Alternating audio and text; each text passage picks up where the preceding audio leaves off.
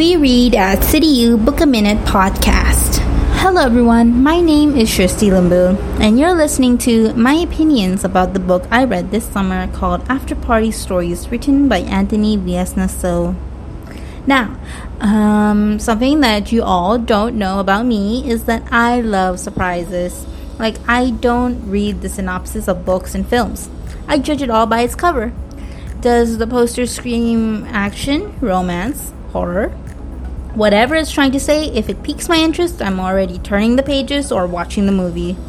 My usual genre leans towards the young adult fantasy novels where chosen ones are all the rage. But this time, I decided to flick through the short stories genre. Why? Because I wanted to improve on writing my own short stories. I want to be proud of my works like these authors are, or were. Rest in peace, Anthony, author of Afterparties. I chose the very first book on the list. That's how I ended up reading a compilation of 9 stories in one summer.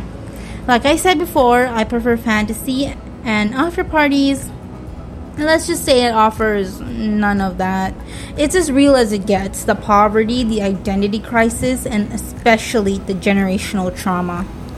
All these 9 short stories offer their own perspectives on what life is like being an American Cambodian. While reading, I thought about the overall theme that connected these stories. Certainly, all of them had main characters that were Khmer. All of them faced their own problems like poverty, family burden, and expectations. They all came from the same community located in a neighborhood in California, but that wasn't it. Characters were practically begging to leave the neighborhood. Then I realized it.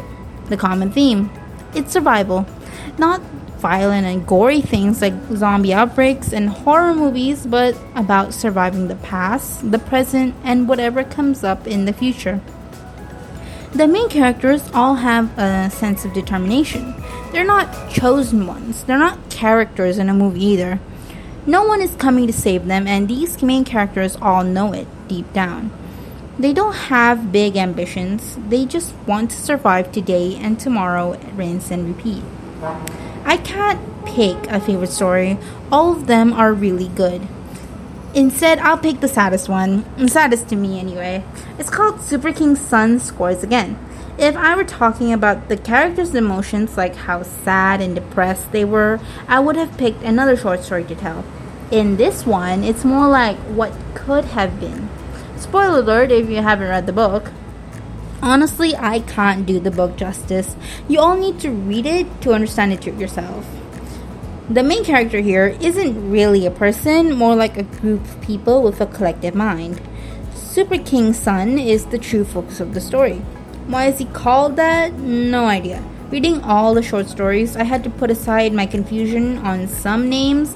Why is this story sad? Because Super King's son had the potential to live a better life. He was happier as a kid. He was one of the popular children with his sports talent. But reality catches up like it always does. He has to look after his aging parents, the run-down grocery store they own, and pay the bills.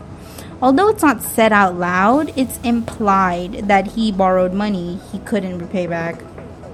His only moment of happiness comes after he beats the top player of his own badminton team that he coaches.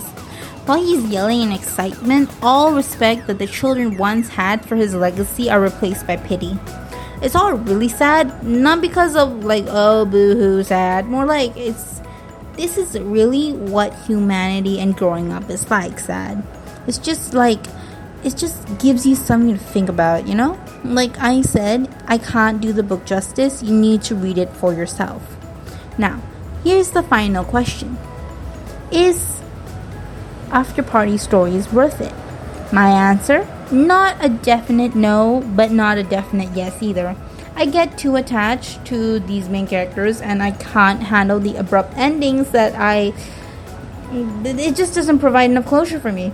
But it definitely did teach me one way to end my short stories. So that's a plus for me, I guess.